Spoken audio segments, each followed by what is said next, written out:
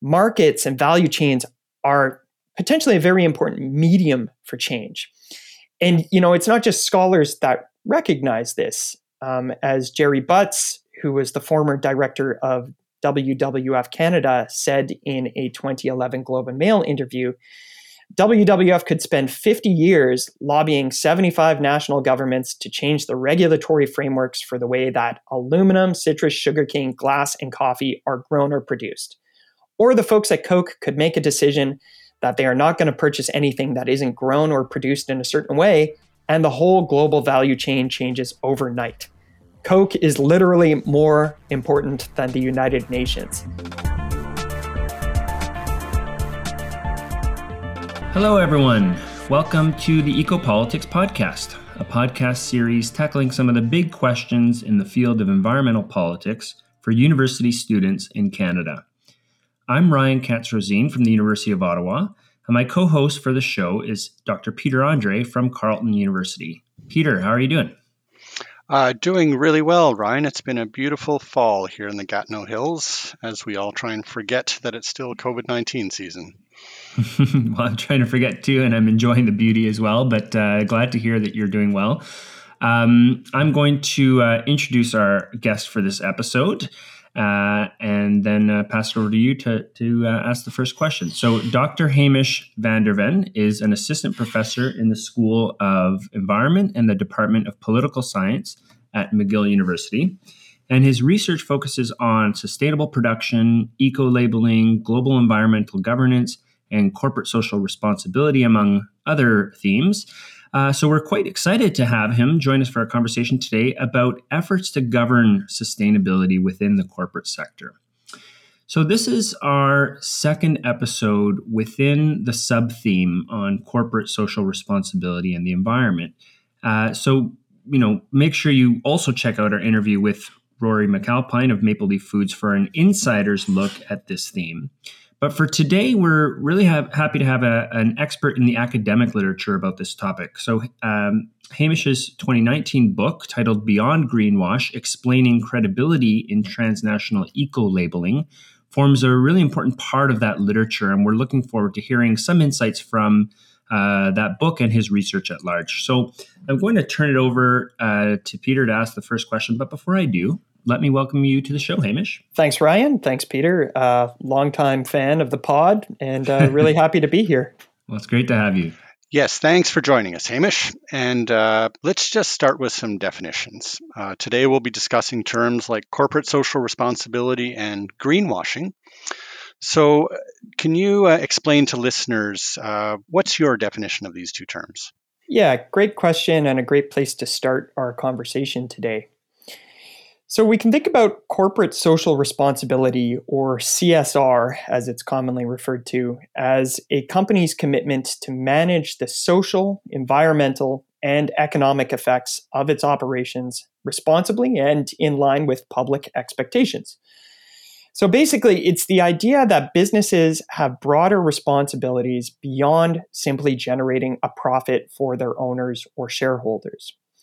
We can think about CSR as meaning that corporations aren't just responsible to shareholders, but to stakeholders, a broader community. So any party that has an interest in a company or is it affected by it in any way.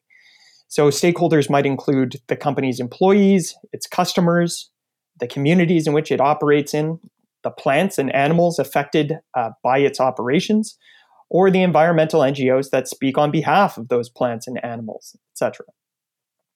So corporate social responsibility is in some ways the antithesis to Chicago economist Milton Friedman's statement that there is one and only one social responsibility of business: to use its resources and engage in activities designed to increase its profits.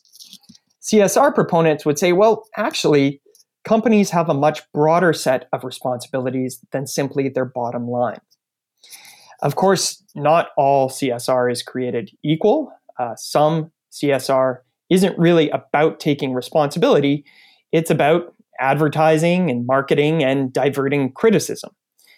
And when CSR that's related to environmental goals is either superficial or false or misleading, we can call this greenwash. So greenwash can happen at the company level, or it can happen at a product level.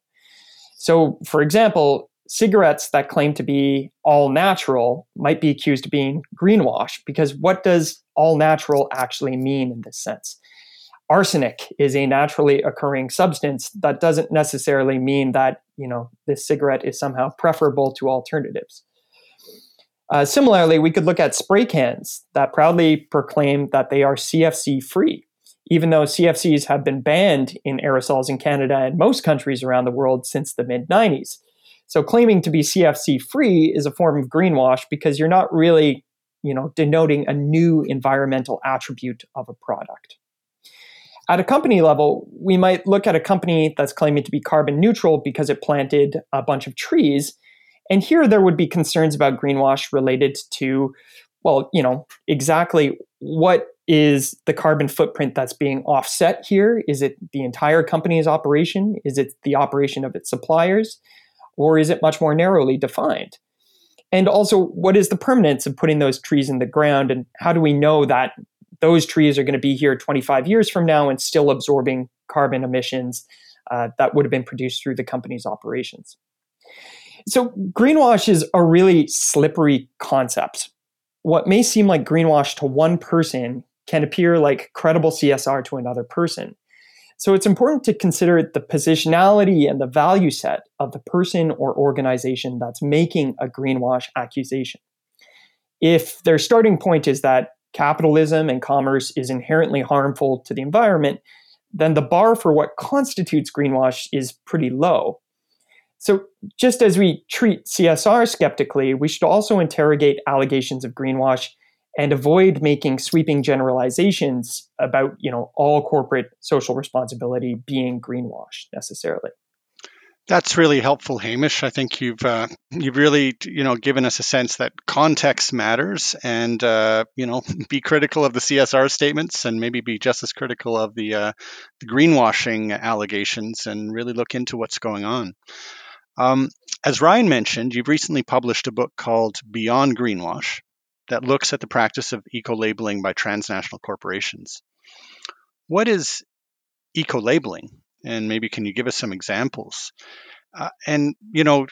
Students are probably aware, they go into a store and they see all kinds of labels on all kinds of products with all kinds of claims. So can you just give us a little bit of a sense of, can anybody make an eco-label, and are there industry-wide standards at play when it comes to eco-labeling? Yeah, thanks, Peter. Those are really good questions. So an eco-label is a logo or an image that's clearly visible to consumers that indicates that a product or a company has followed a set of rules about proper environmental conduct. So the rules underlying who wins an eco-label and who doesn't are called a sustainability standard. And as you mentioned, you can see examples of eco-labels everywhere. And some prominent ones might be organic certifications that you could find on produce at the grocery store, bird-friendly coffee that you could find at your local cafe, or Rainforest Alliance certified tea or bananas, or even LEED certified buildings. There's an eco-label in pretty much every commercial sector that you can think of. And by some recent Government of Canada estimates, around 1 in every 5 products that's traded across a border is now certified to some kind of sustainability standard or bears some kind of eco-label associated with it. To your second point about whether there's more to eco-labeling than simply slapping a label on something, that's complicated. And in some cases, there really isn't. Pretty much anyone can create and market an eco-label. In fact, anyone does create and market eco-labels. So, the players in this field are very diverse. You have everyone from environmental NGOs, like the groups behind Rainforest Alliance certification, to government agencies. So the Environmental Protection Agency of the United States is behind the popular Energy Star eco-label, to industry associations, the group behind the Sustainable Forests Initiative, and even private for-profit standard-setting bodies, like some of the groups that manage carbon neutral certification.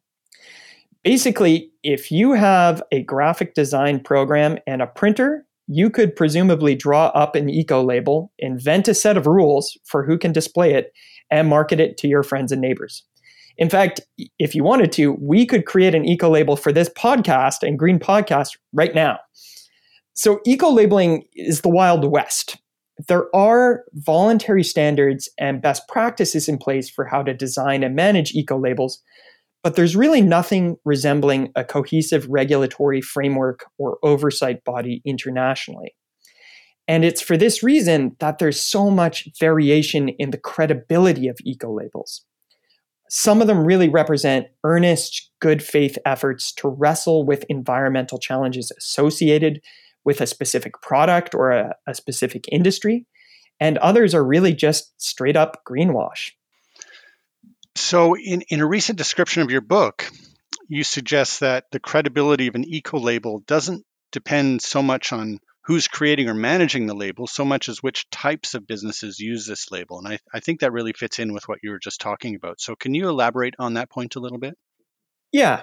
So I think there's a tendency to think of who is behind an eco label or who owns or manages it as what determines whether that eco label is credible or not. So if an eco label is created by an environmental NGO or a government, we might think, well, it must be credible. And if it's created by an industry association, we might assume, well, that's probably greenwash.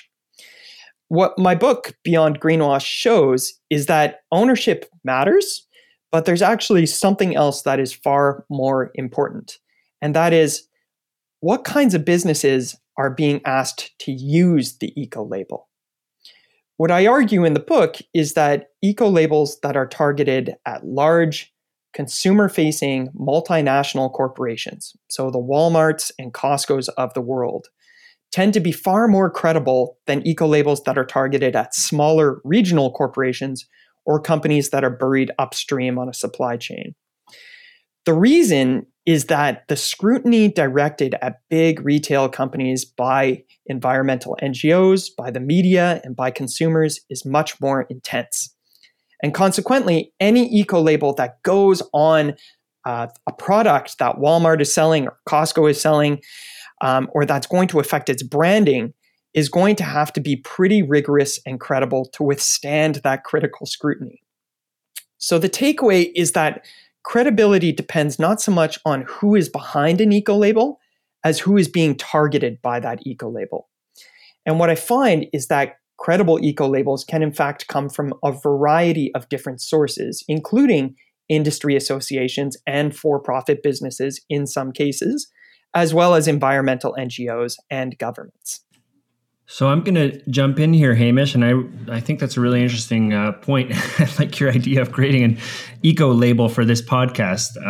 So maybe we can work on that, or maybe it would be a form of greenwash. I want to take us back to something you did touch on briefly in one of your earlier answers, and that is, around the role of the multinational corporation or the corporation and the profit motive in global capitalism. So as corporate sustainability becomes more ubiquitous, there is also this growing skepticism about it. And we kind of spoke about that from a crowd that sees this as essentially just another variant of greenwashing. And you kind of presented this as, if this is your starting point, your critique of green capitalism, then that's how you're going to see all variants of CSR. And I take that point, but I want to hear a little bit more about your perspective on green capitalism and the possibilities therein. So I'm curious to know, I have a lot of students who seem increasingly skeptical about the possibility of a green variant of capitalism. And I'm assuming you also have students who come back to you with that sort of fundamental point of view. What do you say to them when the sort of the premise for evaluating CSR is from this point of view that there just is not a place for an entity that has as its fundamental sort of motive this profit, this requirement for profit, how is that commensurate with a genuine form of sustainability? So to put this in a more clearly stated question, what do you say to students who come back to you and say the corporate sector just doesn't contribute to a genuine form of environmental sustainability? Yeah, what I would say to those students is, yes, certainly that some degree of skepticism about corporate social responsibility is entirely justified, and that there are certainly enough examples of greenwashing historically to warrant significant scrutiny. Moreover, as our Canadian ecopolitics colleague, Peter Doverne at UBC, has noted, even if companies are making improvements to the environmental footprints of individual products, that the net impacts of consumption of those products far outweigh any kind of environmental benefits that are accrued by increases in per product efficiency and sustainability. So, if corporate sustainability is about continuing to sell products with less social and environmental damage, but if we know that consumerism and economic growth are to some extent at the heart of the problem, then there's a hard ceiling on what corporate sustainability and CSR can achieve. Now, with that said, I think that any critique of corporate sustainability should have to confront two realities. And the first is that there are just as many challenges associated with other forms of environmental governance and other means of addressing environmental challenges. So we need to take a long, hard look at progress made in international environmental negotiations or even in domestic public policy before we throw corporate sustainability completely under the bus. It's easy for myself and students to sometimes sit back and snipe at Microsoft's promise to be carbon negative by 2030. And yeah, there are lots of problems with investing in carbon offsets and then claiming carbon neutrality or even carbon negativity. But as other people have mentioned on your pod, there are plenty of obstacles to enacting climate governance in Canada and the USA as well. So before we call out greenwash, I think it's worth considering whether other pathways don't face just as challenging barriers to progress. So we know, for example, that national governments, states, are territorially bounded and can construct laws and regulations that exist within their borders. However, we also know that environmental challenges have a nasty tendency to creep across borders as well, too, which makes them, to some extent, not entirely amenable to domestic regulations. We furthermore that efforts to negotiate environmental agreements internationally confront this problem of two-level games, where negotiators basically have to find an outcome that is agreeable for all the other international negotiators participating in an agreement, and then have to travel back home and sell that agreement to their constituents and the citizens of their country as well, too. And so, if we think about the progress that has been made on an issue like climate change through international negotiations, I think many scholars of environmental politics would characterize them as incremental at best. We have this landmark Paris Climate Agreement that certainly, for the first time, brings the countries of the world on board to cooperate towards keeping global temperature increase below 2 degrees Celsius by the year 2100. But if we look at the commitments that have been made by countries under the Paris Climate Agreement, they don't actually get us all the way to that 2-degree target. They leave this emissions gap, right, that exists between what countries have promised they are going to do in a best case scenario and where we actually need to be in order to prevent the worst impacts of climate change. So, one thing to consider is that some degree of business involvement is probably going to be needed in order to fill that emissions gap and to keep the planet below that 2-degree average temperature increase target. The second thing to consider is that corporate sustainability doesn't necessarily have to be an either-or option. So whether we're talking about climate change, biodiversity loss, fisheries collapse, we're looking at massive changes that are going to happen within our lifetimes or potentially the lifetimes of our children. From my perspective, that means that we need to look at the tools and instruments that we have at our disposal now. So at this very moment, there are things that we can do while also thinking about broader transformative shifts that may happen in the future. All of which is to say that corporate social responsibility is not the only thing we should be doing, but can it form one tool in a broader toolbox of environmental governance strategies to address these environmental challenges? I think so. And is it a medium through which we can address environmental challenges right now? I think so too. So, consider the potential of corporate sustainability as a medium for change. We have these global value chains with lead firms embedded in them that extend around the world. So we have big companies like Patagonia or Walmart or Costco that can make changes to how they procure certain products that are in line with environmental goals. Because of their size and their economic leverage, changes made by those lead firms have the potential to ripple across their global supply chains and around the world as well. So from this perspective, markets and value chains are potentially a very important medium for change. As Jerry Butts, who was the former director of WWF Canada, said in a 2011 Globe and Mail interview, Coke is literally more important than the United Nations. Now, this is, at the time, the head of one of the biggest environmental NGOs in Canada is making this statement about the role of Coke in kind of fomenting environmental change. So, it gives you a sense of some of the potential that even environmental NGOs see in using markets. A counter-argument to this approach would be to say that corporate sustainability actually lowers political will for other forms of action, but I haven't really seen convincing evidence either way on this. I think that it's just as likely that CSR creates an environment that allows other forms of environmental governance to take place, including domestic or international law.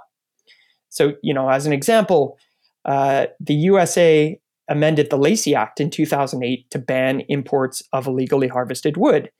At least part of the motivation for this piece of law was the success of voluntary market-based certifications or eco-labels for wood products like those of the Forest Stewardship Council. So, I think there's, all of which is to say that I think there's room for both governments to play a role and business to play a role without necessarily cannibalizing each other's political will to take action.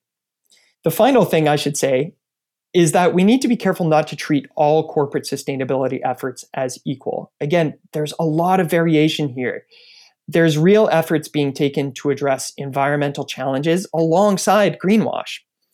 And one thing that I think we need to consider is the motivation for businesses to go green. So is the motive to go green determined by strategic interests, or is it determined by value-driven ones? So a lot has been made about the business case for sustainability, or this idea that going green is good for the bottom line. And I think that this is where some of the most potential for greenwash exists. So we can look at Amazon ordering 100,000 electric delivery vans and say, cool. But then we learned that Amazon is a key investor in this electric vehicle startup that it's sponsoring. And then this comes off as a more self-interested move. So the question that we're left with is, what does Amazon do when acting sustainably isn't also profitable? So as political scientist David Vogel has said, the market for virtue is inherently limited. But of course, there's other reasons why businesses go green. One of them comes down to the values of the management team and also the corporate culture. So if you look at a company like Ben & Jerry's ice cream, I don't think you can explain their particular environmental commitments without knowing something about Ben and Jerry, these two childhood friends from Brooklyn who came of age as hippies following the Grateful Dead on tour. So there are practices like paying farmers extra, tracking their chemical use, and having no-till practices on their pasture land that you can't explain through looking at the profitability of these actions alone. And I don't think it comes down to branding either. I think to some extent, we have to explain these kinds of actions to the owners or investors in a company using their businesses as extensions of their personal values. So to circle way back to the original question, yes, there are very good reasons to be skeptical of corporate sustainability, but I think we also need to acknowledge its potential for good and make sure that we don't tar all actions with the same brush. Well, thanks, Hamish. That's a very comprehensive answer to the question. And I take your point about the need to critique other pathways in particular, and the need to think about this in a, it's complicated and it's a nuanced challenge, and you did a good job of explaining those nuances. In your answer, you did briefly mention Patagonia, and that takes us to the next series of questions that we wanted to ask you. So as you know, we have two campaigns that we had kind of identified, and we asked you to examine these ahead of time so we could get your analysis. And we're curious to hear your thoughts. So the first involves a campaign by the Canadian Association of Petroleum Producers to essentially relay the environmental protection and green innovation work that its members are doing in the oil sands. So it includes numerous ads that are quite frankly, not really about the oil sands per se, but they're about the scientific research that is being done by these, by big oil, essentially, into ecosystems restoration, wildlife protection, and other restorative projects within the northern boreal ecosystem where these oil sands projects are located. So I think listeners will probably be familiar with some of these ads. They often feature scientists who are, sitting down to talk about the restoration work they're doing.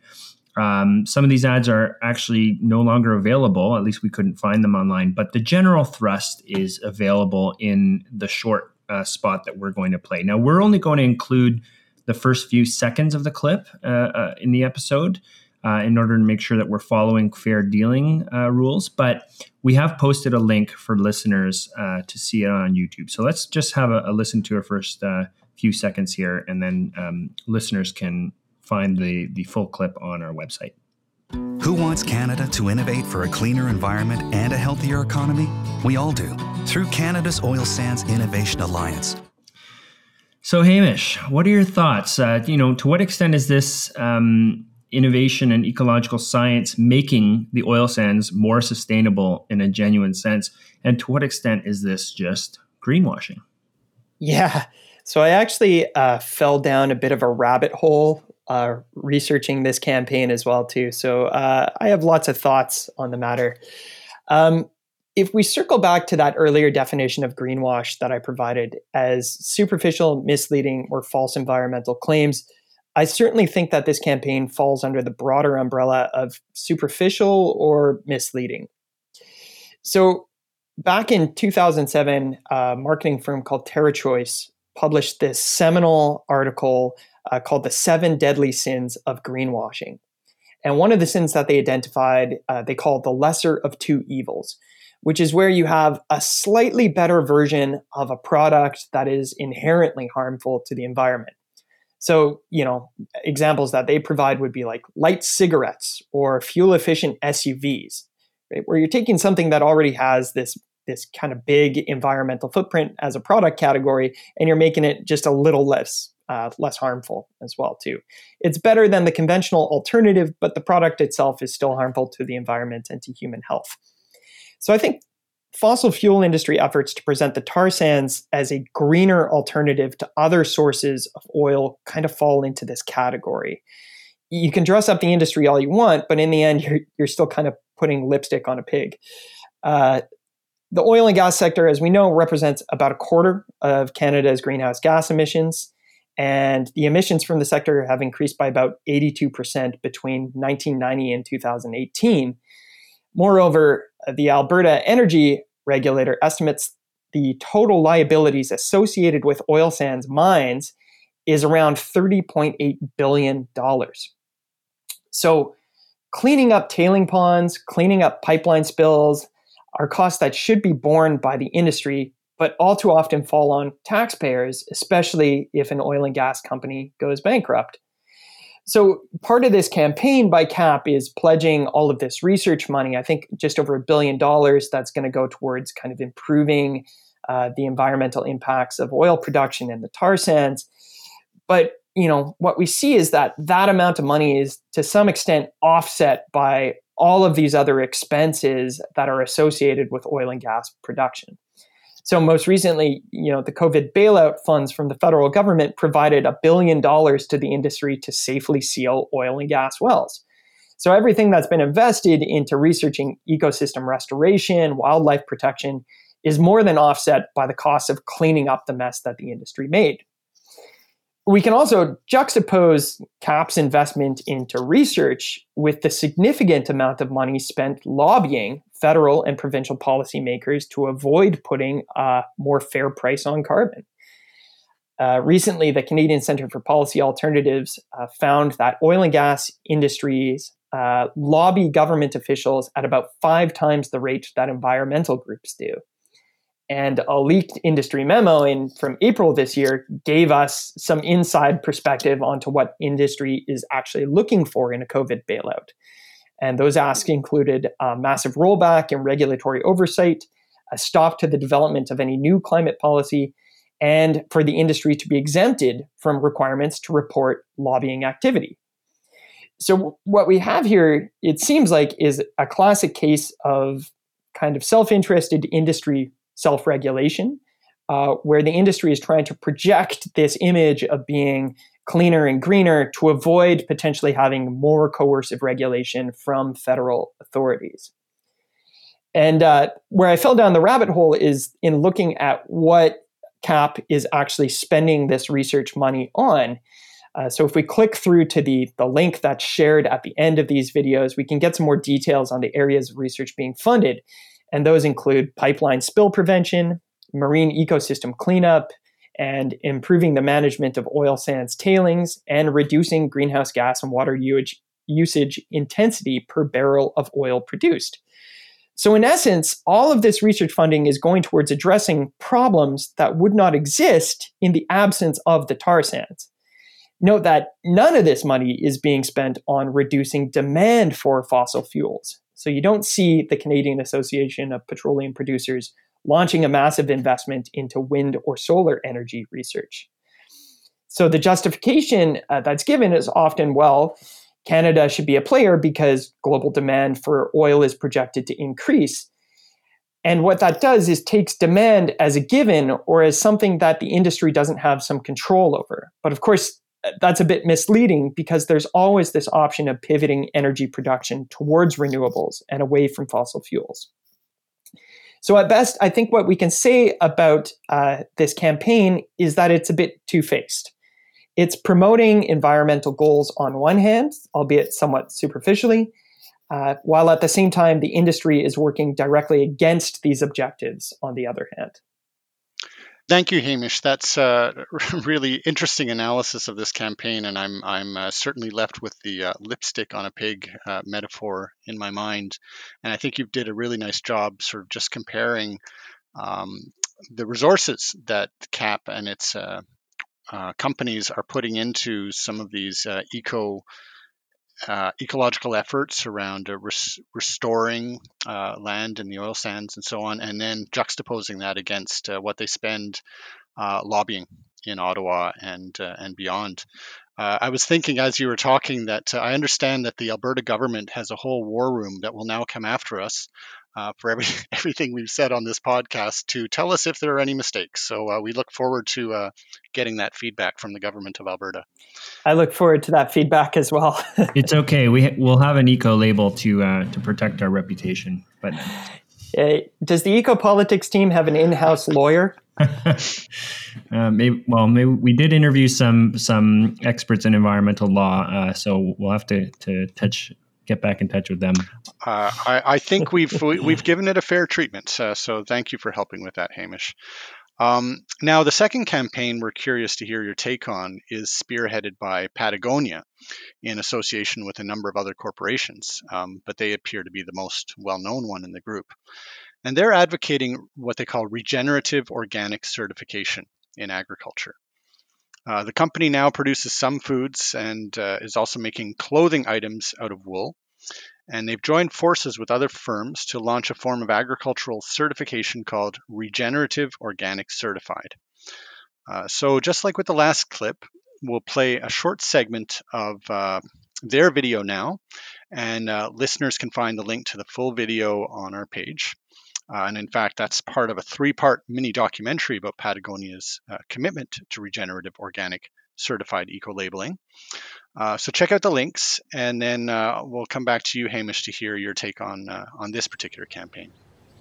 There's a new certification that's out in the world called the Regenerative Organic Certification, and Patagonia has been piloting this for the past 2 years. Regenerative organic agriculture takes the best parts of organic agriculture and it builds on it and says, what's the best practices that we can use for soil health, for animal welfare, for labor, and for farmers?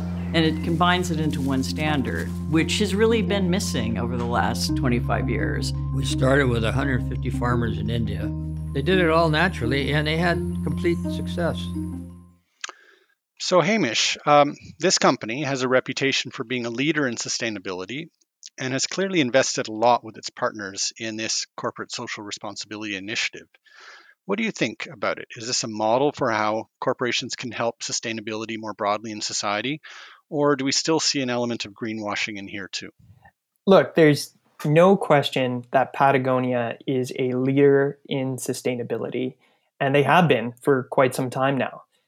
I know Patagonia has been exclusively sourcing organic cotton since 1996, which puts them well ahead of most of their competitors in the outdoor gear space.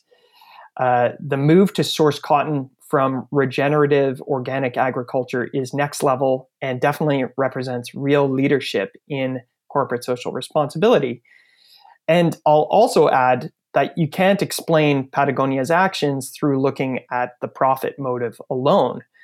There is a sense that sustainability is part of the culture, and that this goes back to its founder, an avid rock climber who saw Patagonia's financial success as an opportunity to fulfill his personal environmental goals.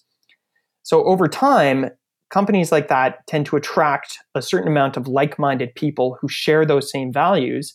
And so they're going to make decisions that aren't purely motivated by the bottom line, and decisions like this one to basically do things a little bit differently.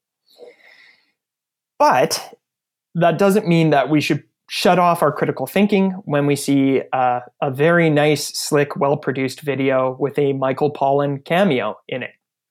So I would similarly interrogate this campaign with a few critical questions. So the first one would be, what percentage of Patagonia's products are actually going to adhere to the regenerative organic agriculture standard? Is it going to be every jacket that Patagonia sells? Or is it going to be a nice segmented product line that consumers can choose, but is going to cost about 4 times more than one of their other pieces of outerwear? So this makes a difference, right? Because, on the one hand, Patagonia is making this claim about regenerative organic agriculture certification, which is wonderful, but, is it a small fraction of its overarching business, or is it something that's a little bit larger to that? And to that point, according to its 2017 annual report, only about 19% of Patagonia's sourced material for worn wear was from cotton or other plant-based materials, while about 51% was from virgin petroleum products to make polyester and nylon. So on the one hand, it's cool that Patagonia has this really high, progressive organic cotton standard, but we're talking about less than 1/5 of the raw materials that go into their outdoor gear. The second question I would have is, why did Patagonia choose to go it alone here and create its own brand new regenerative organic standard? So there are other third-party regenerative organic agriculture standards out there, and some of them are quite well established. Demeter Biodynamic has had international standards available since 1992. And so Patagonia could have simply said, okay, suppliers, go off and get Demeter biodynamic certification, but they didn't. And so that might suggest that there was something in those external standards that the folks at Patagonia either didn't like, or that they preferred to maintain control over this standard in a way that guarantees that certain preferred suppliers can definitely get certified, can meet the threshold for being regenerative organic certified.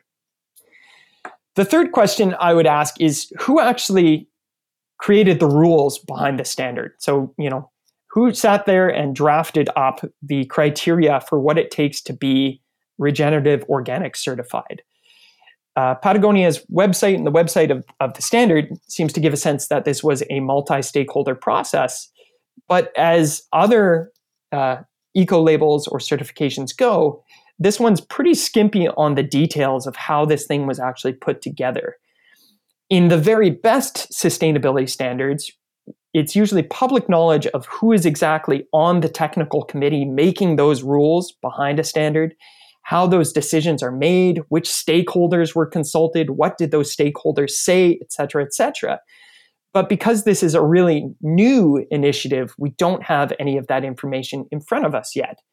So it's tough to say how much industry voices kind of played a leading role in determining what goes into the standard and what stays out, and how much there was broad consultation with farmers, with environmental NGOs, with agricultural scientists in terms of what is an adequate threshold for achievement to win this eco-label. And then, the final issue I would bring up is who pays. So to get full regenerative organic certification, a farmer already has to have 3 other third-party certifications. So they need to be USDA organic, they need an animal welfare certification, and then on top of that, they need some kind of social welfare certification like fair trade if you're not a producer that's based in the global north. So the problem is that farmers, the producers of cotton, are on the hook for all of these costs. So on top of paying costs associated with getting certified to these baseline standards, farmers will also have to pay somewhere between $350 and $750 to just apply for regenerative organic certification, and then an auditor's fee to check that they're in compliance with the standard, which would be an initial auditor's fee and then recurring audits every 2 years or so. And then plus a licensing fee that's equal to 0.1% of their total crop production value. So that's a lot of money that farmers are paying to be able to sell a product to Patagonia. And given that this is a brand new certification, it's a brand new eco-label, there's no guarantee that the farmers are going to receive a price premium for their cotton that's sufficient to offset those costs. So imagine you're a cotton farmer in India without a wealth of capital at your disposal. That's a very big cost to pay up front for an unproven return. So look, I don't want to be that persnickety scholar who finds fault in every well-intentioned act of corporate social responsibility, but I do think there's value in holding even the very best companies to a higher standard. And so with that in mind, Patagonia definitely deserves praise and kudos for taking the leadership on agriculture in the textiles industry. But that doesn't mean that we should stop paying attention or scrutinizing its actions in this space either. Thanks so much, Hamish. I just want to follow up. We're getting close to closing here, but I have to say your analysis of these 2 examples was fascinating and carefully thought through. And I'm struck with the idea that increasingly we're asking consumers and citizens to become experts on almost everything related to the supply chains of what they eat and wear and drink and drive and so on. And I just want to go back to this question of where's the role of the state or of, perhaps there can even be an NGO emerging or industry standards that ensure transparency around these kind of claims so that so it's not such a complex decision every time somebody goes out to buy something. What's your sense of this? The the number of eco labels has, I expect, kind of been exponential in their growth in the last couple of decades. Is there a way that this is then getting directed to a way that allows consumers and citizens an easier way to make decisions? Yeah, that's a really good question, Peter. I think I certainly agree that it's an unfair burden to place on consumers who are already juggling so many other priorities in their lives that, if you're anything like me, you're trying to squeeze in a grocery run after a day's work before picking up the kids from daycare and, going home and preparing a meal. I don't have time to sit in my local supermarket and, carefully Google every eco label I see on a product, do an in-depth kind of background screening before making like a decision on what kind of peanut butter I want to buy. The way that I see some of these decisions being taken out of the hand of consumers is through exclusive procurement agreements that are being made by big branded retailers.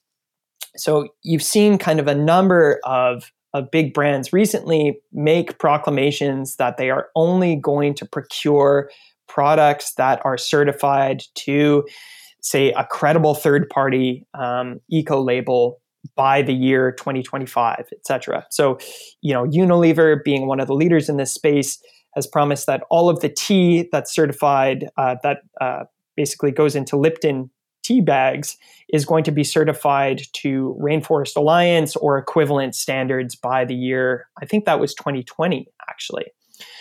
So what this does, in essence, is when a company makes this kind of decision, it implies that the accountability for scrutinizing the credibility of that standard lies with the company itself, and that they're taking that power out of the hands of consumers by saying, regardless which type of Lipton tea you buy, you have some reasonable assurance that it has been produced in accordance with a particular baseline environmental rule or standard, right?